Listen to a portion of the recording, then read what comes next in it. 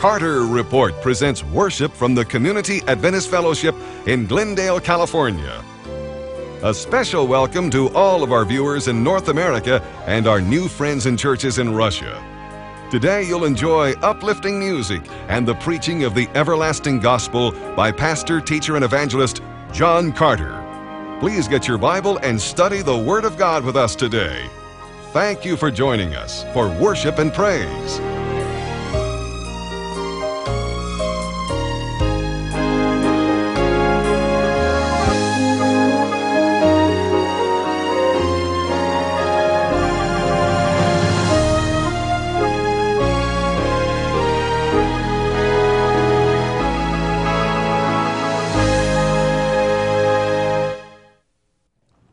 We have some very wonderful members in this church. Some of the sweetest people you'll ever meet anywhere in the world are Bill and Tabitha Hamilton. Bill is a physician, and Tabitha, his wife, is a nurse. The story I tell today is not to embarrass them because I don't even know if they're here today. But it's a story that to me is a very wonderful story, and very few people know that this happened. Some time ago, Dr. Bill and Tabitha were going home from church, and they saw lying beside the road a man who was obviously inebriated. They stopped their car, they got him in the car, they took him home, they took him in the bathroom, put him in the bathtub, stripped his clothes off him, scrubbed him up, sobered him up, then they fed him up, then they clothed him, then they found a place for him to stay. They discovered that this person was a well-known Los Angeles musician who'd come upon hard times. He lost his family, he lost his health, and in despair had turned to alcohol. When I heard what Tabitha and Bill had done, I wondered if I would have done that myself.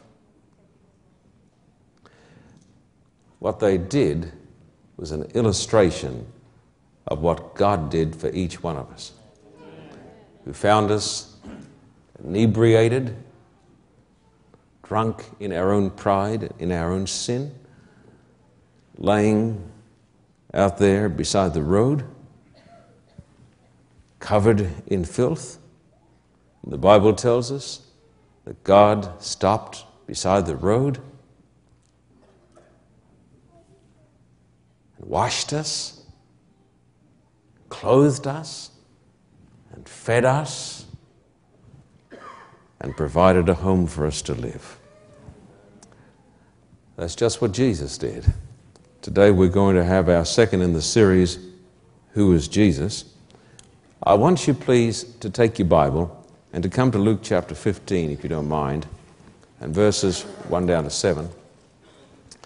Luke chapter 15 and verses 1 down to 7 that describes the heart and the mission of our Lord Jesus Christ. Luke chapter 15 and verses 1 and onwards. Now the tax collectors and sinners, you notice it's in inverted commas because everybody is a sinner, but it puts it in inverted commas because the Pharisees believed that they were righteous and everybody else was bad. Now the tax collectors and sinners were all gathered around to hear him. But the Pharisees and the teachers of the law muttered, "This man welcomes sinners and eats with them." This was their chief criticism of Jesus, that Jesus had the audacity to talk to sinners and to love sinners, and on occasions to go to parties with sinners. And sinners, in inverted commas, loved Jesus. So the Pharisee said, "This man receives sinners and goes and eats with them. And Jesus said, yes, this is true. And then he told an illustration. Then Jesus told them this parable. Suppose one of you has 100 sheep and loses one of them. Does he not leave the 99 in the open country and go after the lost sheep until he finds it? And when he finds it, he joyfully puts it on his shoulders and goes home. Then he calls his friends and neighbors together and says, rejoice with me, I have found my lost sheep. I tell you that in the same way there'll be more rejoicing in heaven over one sinner who repents than over 99 righteous persons who do not need to repent. So this is a picture that shows the mission of the Lord Jesus Christ. Jesus stopped by the wayside. And Jesus went and he picked up the lost soul. And the Bible says he held the lost soul to his heart and took him home and bathed him and fed him and accepted him. The Bible tells me that the cost of redemption was a fearful cost. The Bible tells me that there was a ransom price that had to be paid. And for a little while today, before I talk about evidences of the resurrection, I want to talk about the ransom price that Jesus paid so he could seek and to save the lost. Using the same figure of speech about sheep and a shepherd, Jesus says these words as recorded in John chapter 10. And I'd like you to please come to John chapter 10, verse 14 to 18, dear people. John chapter 10 and verse 14 and verse 18, where Jesus describes himself and his mission. John 10, verse 14 and 18, he says, I am the good shepherd. I know my sheep, and my sheep know me. And then Jesus said, I want you to notice this verse. I think it is verse 18. Yes, it is verse 18. Jesus says, no one takes it from me. He's speaking about his life. Look at verse 17. The reason my Father loves me is that I lay down my life only to take it up again. No one takes it from me, but I lay it down of my own accord. I have authority to lay it down and authority to take it up. This command I received from my Father. Jesus said, I'm the good shepherd. And Jesus said, in order to save the sheep, it was necessary that the good shepherd would lay down his life for the sheep. Therefore, to save us, it cost the Son of God a tremendous amount of suffering. It cost him personally his own life. He said, I lay down my life, no person can take it from me. I lay it down. I have power to lay it down. I have power to take it again. In this part of the world, in Southern California, among some Christians, there is a theory of the atonement that is called the moral influence theory. Most of you here are not aware of it, but you are aware of its influence because its influence has permeated society and even our own church. For many, many years, the moral influence theory has been taught at a notable university and has had a devastating impact upon the Christian doctors who have graduated from that center of scholarship. The moral influence theory is not a new idea. It's been around for hundreds and hundreds of years. It says this, that Jesus came down to this earth as a real human being, which is true. And Jesus came to show us the love of God. And that's true. And the moral influence theory teaches that while Jesus was showing us the character of God, he was murdered, he was crucified. But that, of course, is the devil's lie. Jesus was not a martyr for some splendid cause. Jesus was not a martyr. Jesus was a sacrifice. And these dear Christian people who wish to magnify the character of God, and that is great, say, I can forgive my children without demanding punishment, without demanding atonement. Cannot God simply say, I forgive you, without demanding a bloody atonement? This idea has permeated many parts of the church, even though it has been condemned by every church council in history. Even the councils of the Church of Rome were perceptive enough to say, this is a heresy from hell. Though today it has permeated Southern California. That Jesus was the Son of God, which is true. That Jesus was a great and a noble reformer, and that Jesus died an awful death, but his death was not an atonement to propitiate the wrath of God.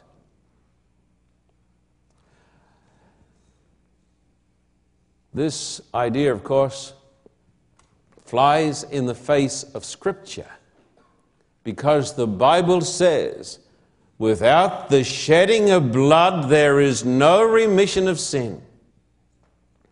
And the Bible nowhere pictures Jesus as being a great martyr. The Bible pictures Jesus dying on the cross as a sacrifice for the sins of the world.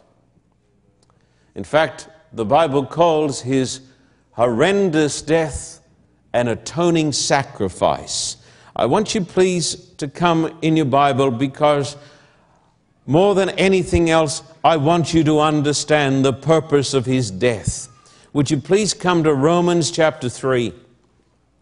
My friend, you can know everything else in theology, but if you miss out on this, you miss out on everything, and possibly eternity. Romans chapter 3 and verse 23 and onwards. And this brings you to the heart of the book of Romans. And some have said these are the most important words that have ever been written. Romans chapter 3, verse 23. For all have sinned and fall short of the glory of God. This is the doctrine of the fall of man, and the doctrine of universal depravity, that every person is a sinner, and every person stands under the judgment of God. The Bible says, for all have sinned and fall short of the glory of God, and are justified freely by his grace through the redemption that came by Christ Jesus. God presented him as a sacrifice of atonement, through faith in his blood. He did this to demonstrate his justice, because in his forbearance he had left the sins committed beforehand unpunished. He did it to demonstrate his justice at the present time, so as to be just, and the one who justifies those who have faith in Jesus.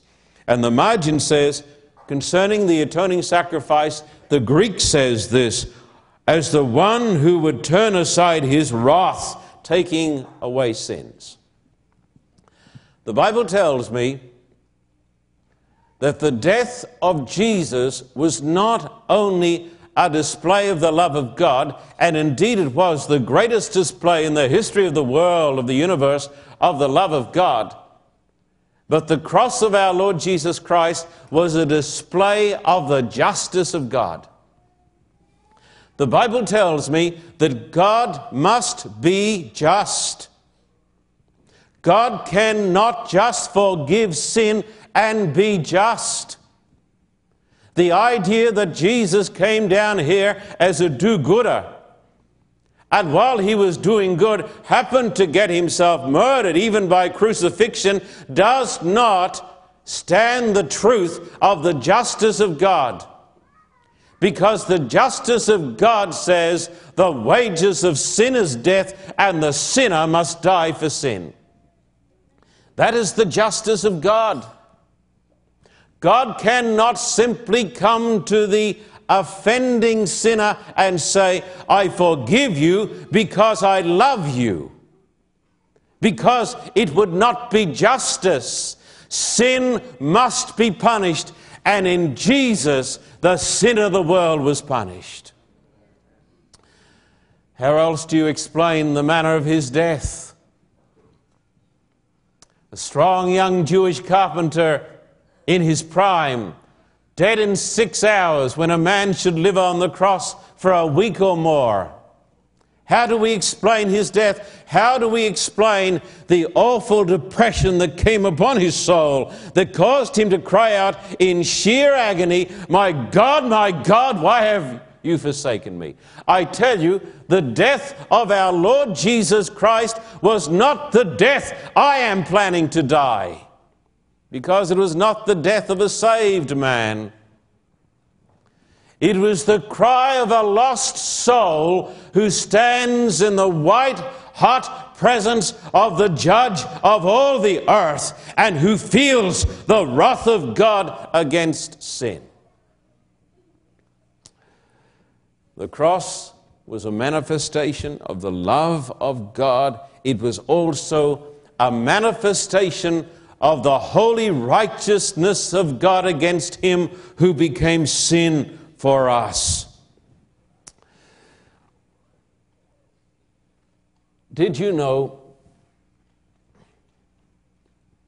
that we can ascertain legally from Scripture when you and I died? The very moment of my death is revealed in Holy Scripture. This is not speculation. The Bible categorically makes the statement that you and I can know the moment of our death, as far as the holy law of God is concerned. It is revealed in 2 Corinthians chapter 5. Please, would you be kind enough to turn to the words of the great Paul, 2 Corinthians chapter 5, where it talks about the atonement, the sacrificial atonement. 2 Corinthians chapter 5 and verse 14 tells me these words. 2 Corinthians chapter 5, dear people. And verse 14, Paul says, for Christ's love compels us, because we are convinced, say the words, that one died for all. What does it say? Therefore, all died. But if Jesus, my friend, were simply a victim, if Jesus were only a martyr, then these words of the apostle here are irrelevant. The Bible says, one died for all, therefore, what does it say? All died. Would you like to know legally the moment of your death? Legally, the moment of your death. Legally, the moment of the end of the world. It was Black Friday, 3 o'clock in the afternoon, 31 AD, when the Son of God cried out, my Father, it is finished. Into your hands I commend my spirit. He was saying that the full justice of the law had been answered in his suffering, in his passion, and in his death. The death of Jesus was unlike any other death in this era in the history of the world.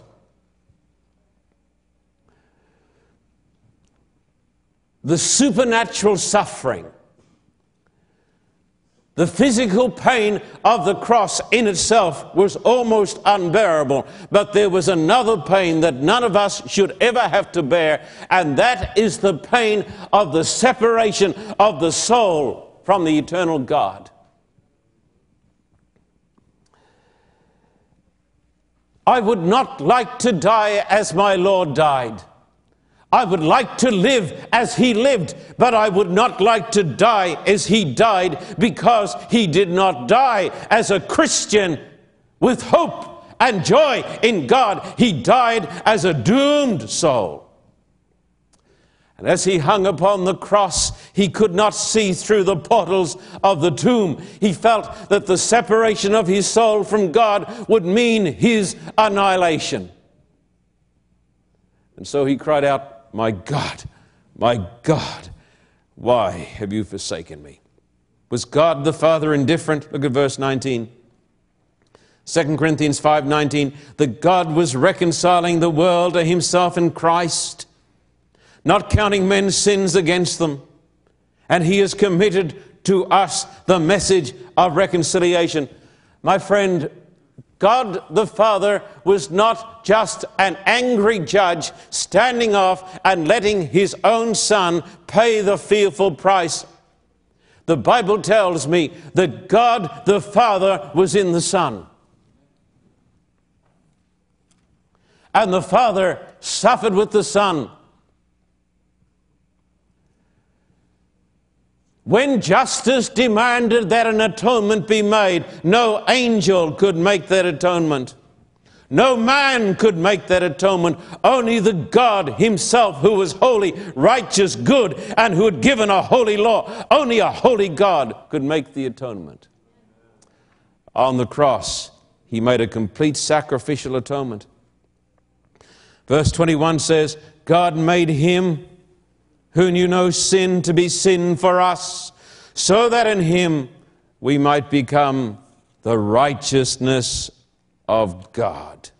I want to read you a statement from a person whom we honor in this church.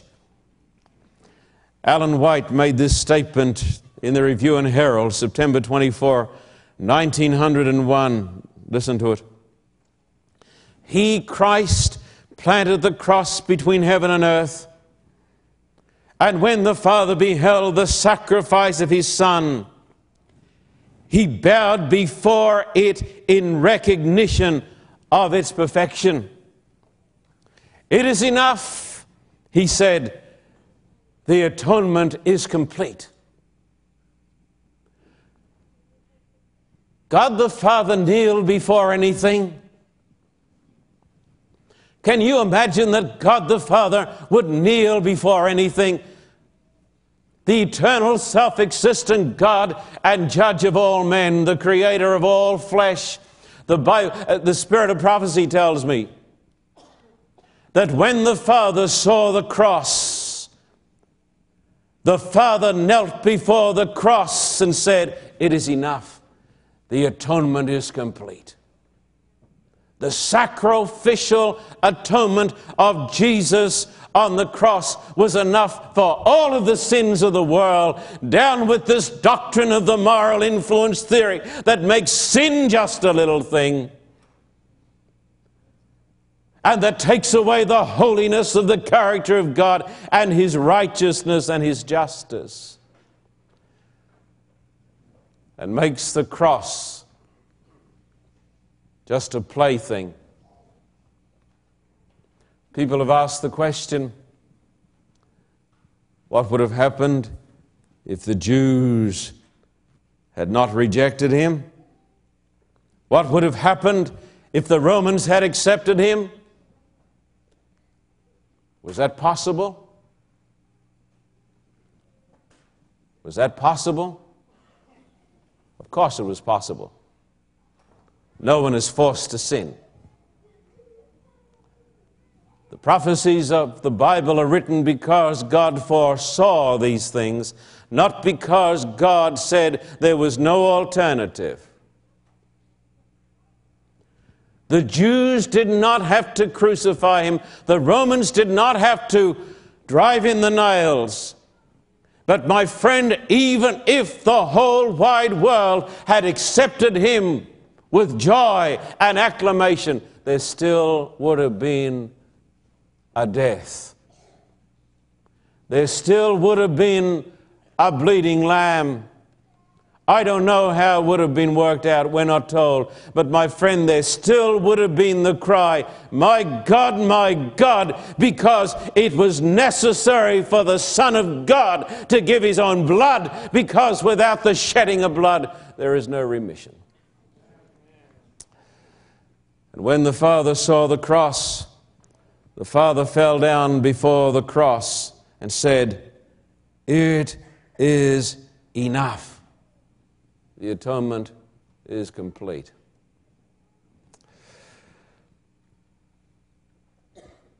But let me say this to you. A dead Christ embalmed in a tomb is a small comfort to a lonely heart. A dead Christ cannot wash me. He cannot feed me. He cannot comfort me. He cannot clothe me. I need a dead Christ to atone for my sin, but I need a living Christ to lift me up. Thus it is written that Christ must die and on the third day rise from the dead. Now, having established the purpose of the death of our Lord Jesus Christ, I want to say this to you in great fairness and in love and in Christian charity. There is a terrible amount of superficial thinking about the death of Jesus and about Jesus. There was no other way I could be saved. And the amazing truth is this, you know. If I had been the only one lost sheep, he would have come down and stopped by the roadside. That's the great truth. Now I want you to notice certain infallible proofs concerning the resurrection. I consider they are infallible proofs. Number one, eyewitness accounts of contemporary credible witnesses. Nobody here today is ignorant of the O.J. Simpson trial. One would have to be entirely blind, deaf, and dumb, and some other things to miss it.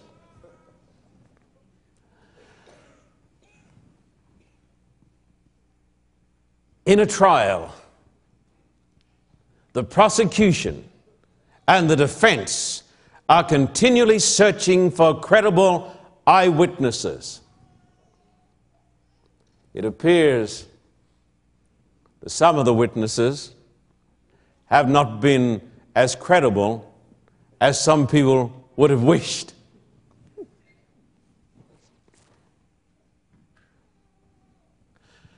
Concerning the resurrection of Jesus, the apostles do not say, I don't remember. In a court of law, the judge, the prosecution, and the defense and the jury are looking for witnesses who can say, I saw this, and under cross-examination be revealed as people who are truthful and utterly credible. The witness of a credible person is not without great strength. It stands up in a court of law. It is how the legal system operates or is supposed to operate.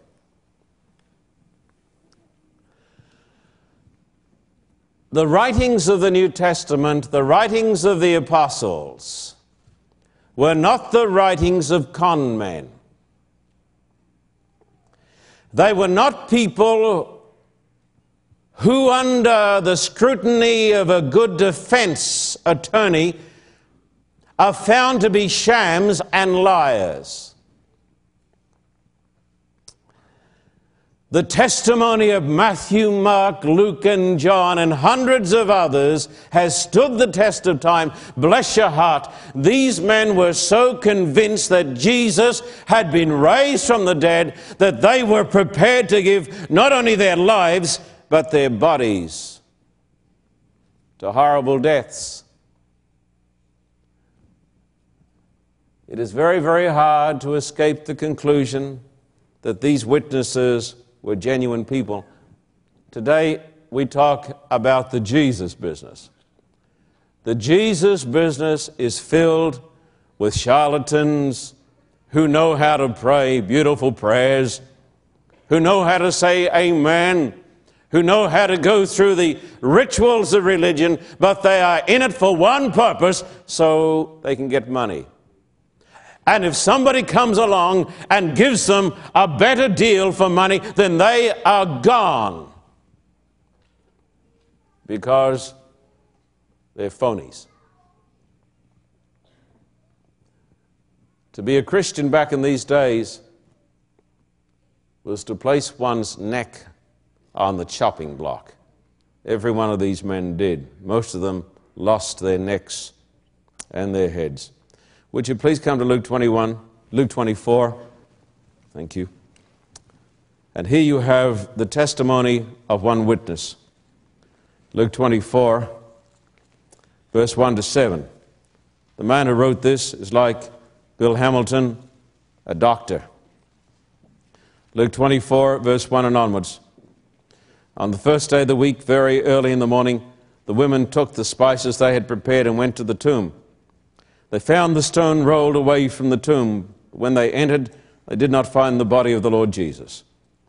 While they were wondering about this, suddenly two men in clothes that gleamed like lightning stood beside them. In their fright, the women bowed down with their faces to the ground. But the men said to them, "Why do you look for the living among the dead? He is not here, he is risen. Remember how he told you while he was still with you in Galilee. The Son of Man must be delivered into the hands of sinful men, be crucified, and on the third day be raised again." And then if you notice verse 36 and onwards, 36 to 42, you have the record of an eyewitness. While they were still talking about this, Jesus himself came and stood among them and said to them, "Peace be with you." They were startled and frightened, thinking they saw a ghost. He said to them, "Why are you troubled? Why do doubts rise in your minds? Look at my hands and my feet. It is I myself. Touch me and see. A ghost does not have flesh and bones, as you see I have." When he'd said this, he showed them his hands and feet. And while they still did not believe it, because of joy and amazement, he asked them, "Do you have anything here to eat?" They gave him a piece of broiled fish, and he took it and ate it in their presence. My friend, these men, these apostles, were so utterly convinced concerning the authenticity of the resurrection that their lives from this moment onwards became supercharged with the power of God, and they were turned from being wimps into mighty preachers of the gospel. And almost all of them died the deaths of martyrs. What, I ask you, did they have to gain by perpetrating upon the world a fantastic hoax? I accept his testimony. I think of Mary Magdalene, a woman who, thank God, was as unprofessionally religious as you can imagine. A woman who was a prostitute and who met Jesus and whose life was changed by the love of the Lord Jesus Christ. When all the disciples except John ran away, Mary was at the cross. Did you know this man You never read in the New Testament a single line of criticism concerning a woman in her relationships to Jesus. We read, Demas has forsaken me, having loved this present world. We read how Judas denied his Lord to the place of selling him out. You read how Peter cursed and swore and said, I don't know the man. But standing at the cross were the women.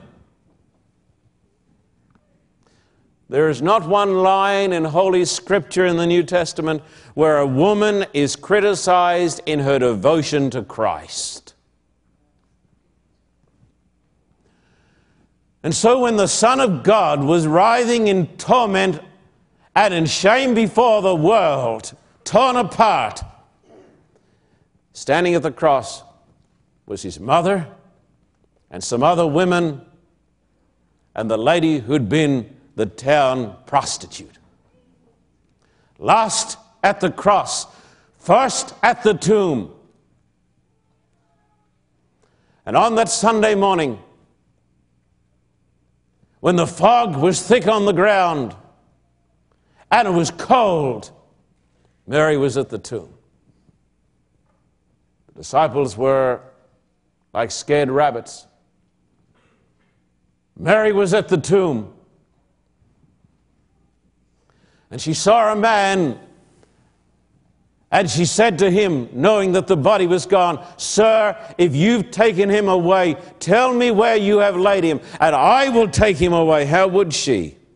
How would she carry his body? She would find a way. And he said to her, Mary. And she said, Master, ask Mary.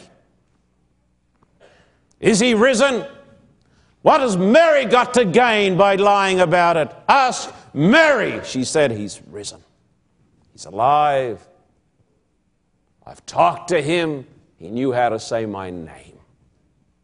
I heard him call my name.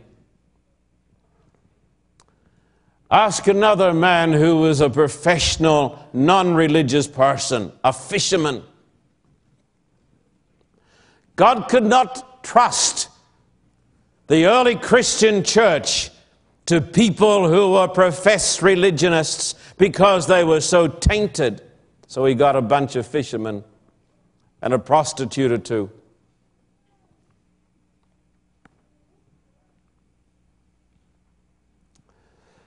Ask Peter, the man who knew how to swear like a trooper. Under pressure, embarrassed by a young girl, and said, I don't know the man, and told the truth because he didn't. If he'd known the man, he would never have denied him. That was the lie that told the truth. I don't know the man, he said. He lied, but he told the truth. He didn't know the man. And then after his resurrection, Jesus met him.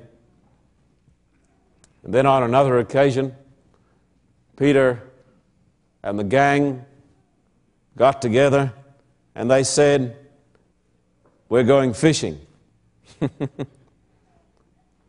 We're going fishing. So they went fishing, worked all that night, didn't catch anything. And in the morning, they saw a man standing on the seashore. And he said, children, have you any fish? And they said, no, we haven't caught any. He said, cast the net on the other side. They cast the net on the other side, became filled with great fish, and Peter cried out and he said, it is the Lord. And he threw off his garment and he plunged into the water. And Jesus said to him, come and have breakfast. That's what he said, have breakfast, come and have breakfast. And Jesus was cooking some fish. Cooking some fish, a bit of bread. Come and have breakfast. Then he said, Peter, do you love me? He said it 3 times. Peter, do you love me? Peter, do you love me? Ask the outspoken Peter. Ask the outspoken Peter, is he alive? He says, yes, I had breakfast with him. Ask St. Paul. It has been said one of the greatest acts in the history of the world was the conversion of St. Paul, a great Jewish theologian, not a fisherman, but a great theologian. And after the church had been established, God raised up an arch persecutor of the church, a great mind, perhaps the greatest mind that the world has ever seen beside our Lord's. Ask St. Paul, the rabbi, the bigot, going to Damascus to persecute the Christians. Ask Paul as he goes down the Damascus road and Christ is seen in all his glory. He says, "Who are you, Lord?" He says, "I am Jesus." Hard for you to kick against the pricks. About half the books of the New Testament were written by St. Paul. He became the world's greatest authority on the doctrine of righteousness by faith in the gospel. Had a very hard life, forsaken by his family, by his nation, kicked around the Roman Empire, shipwrecked, beaten up so many times that he could not even remember. What did he have to gain by all of this, I ask you, if it was just a lie? It wasn't a lie, it was the truth. Finally beheaded for Christ. Before he died, he said, "For me to live is Christ and to die is gain." I want to tell you today, the defense and the prosecution in the O.J. Simpson trial will never find witnesses like these. Men with impeccable characteristics, impeccable credentials, men who were ready to die because they believed he'd been raised from the dead. There's another bit of evidence. And the skeptic needs to try to be honest in these things. There's the evidence of the missing body. And there are three theories. The Romans took the body, disposed of it. The Jews took the body and disposed of it. But my friend, those ideas do not hold water, because the best way they could have quenched the fire of the early Christian church would have been to produce a dead body. The idea of the resurrection would not have stood up very well in the presence of a dead body. The third idea was that the disciples came by night, those timid rabbits of men, those men who had been trembling in their shoes and were hiding around Jerusalem, and they came by night, overpowered the Roman guard, and took the body. And of course, that was the idea that was invented by the Jewish nation. And it is unreasonable, illogical, and for want of a better expression, a pack of lies. No person, no atheist, no unbeliever, no infidel has ever produced the body of Jesus. Not a hair of his head, not a joint of his finger, not one of his bones has been produced. Because there is no body on this earth to be found, because the body was resurrected by the power of God and taken to heaven. There is a third piece of evidence which is somewhat subjective. Those first two pieces of evidence are objective truths. But there is a third piece of evidence which is somewhat subjective, but with the other two is compelling proof. There are witnesses today who know that he's alive. I have met thousands of them. There are witnesses today whose lives are changed, ennobled, enriched, elevated, because they have personal communion with Him.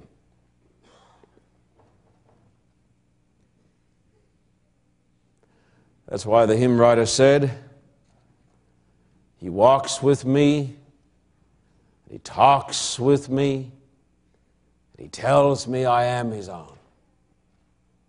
There are a million witnesses today who say, through personal experience, He is alive. And so today, I present to you two monumental truths.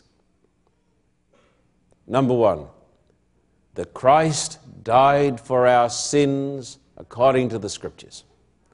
He made a complete sacrificial atonement for your sins and mine. And number two, the evidence is in, and the evidence says, He's alive. He lives.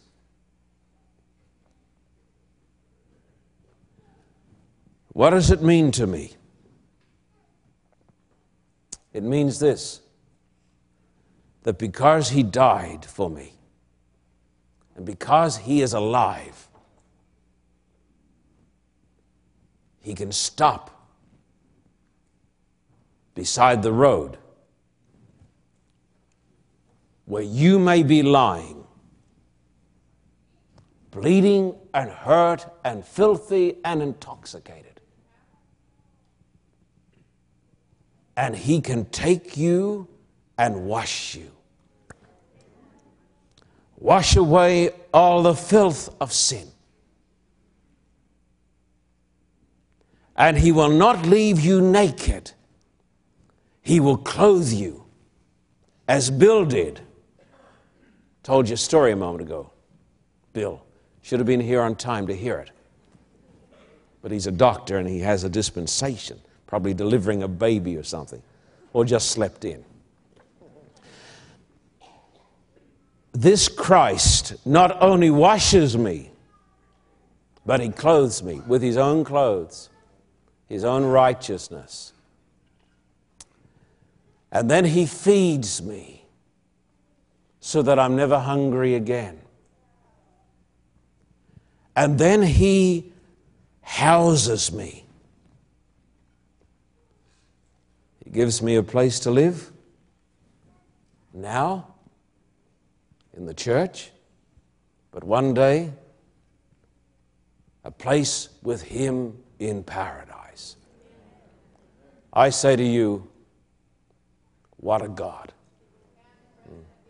Fully God, fully man, making a complete atonement for our sins, raised from the dead. As the hymn writer said, hallelujah, what a Savior. I want you to kneel with me, please. Our Father, our hearts are overwhelmed today by these great, infallible truths. We thank You that Jesus is fully God, fully man. We thank You that on the cross, He was not a martyr for some noble cause, but He was a sacrifice for sin. We thank You that on the cross He made a complete sacrificial atonement for the sin of the world. And that God the Father, when He stood before the sacrifice, the Almighty God bowed low and cried out, it is enough. The atonement is complete. Our Father, we thank You that all our sins have been borne and the penalty has been paid. And it is true if we will but believe it and accept it in true faith. Our Father, we thank you today that he who made the atonement is not sleeping in some faraway tomb, embalmed, preserved, but that he is risen from the dead. We thank you that our Christ is alive forevermore. Amen. We thank you today that because he's alive and because he paid the price, he can stop beside the roadside where we may be lying, inebriated and bruised and broken and filthy, and he will stop and lift us up and wash us white as snow. We thank you that all sins are forgiven when we come to him in true faith, that the past is washed away. We thank you, our Father. And we thank you that after he washes us, he puts on a new robe, a robe of righteousness, and says, I don't see your past anymore. I only see righteousness and holiness and goodness. And this is a gift. Then we thank you that he feeds us so that we're never hungry again. Then he gives us a place, a home, a place where we can stay in this life, and then one day a place eternal in the heavens, a mansion in glory. Our Father, today we want to open our hearts to you, and as you stop and see us there beside the road, we want you to lift us up. We want you to wash us and clothe us and feed us today, please. As we're praying in the church today on our knees with our heads bowed and our eyes closed in the presence of the Lord Jesus, how many today would raise a hand and say, I want to be washed today. I want to be clothed today. I want to be fed today. I want to be put into a home today. I want to be part of the kingdom of God today. Lift up your hand and say, Lord Jesus, today, make this a reality in my experience today. And I'm asking you, God, to stop now. Wash me, clothe me, feed me, house me, save me. Thank you, dear Father in heaven, that you've made it all possible. And we accept it today, and we bless you. We thank you. We worship you, and we love you. In Jesus' name, amen and amen. Amen.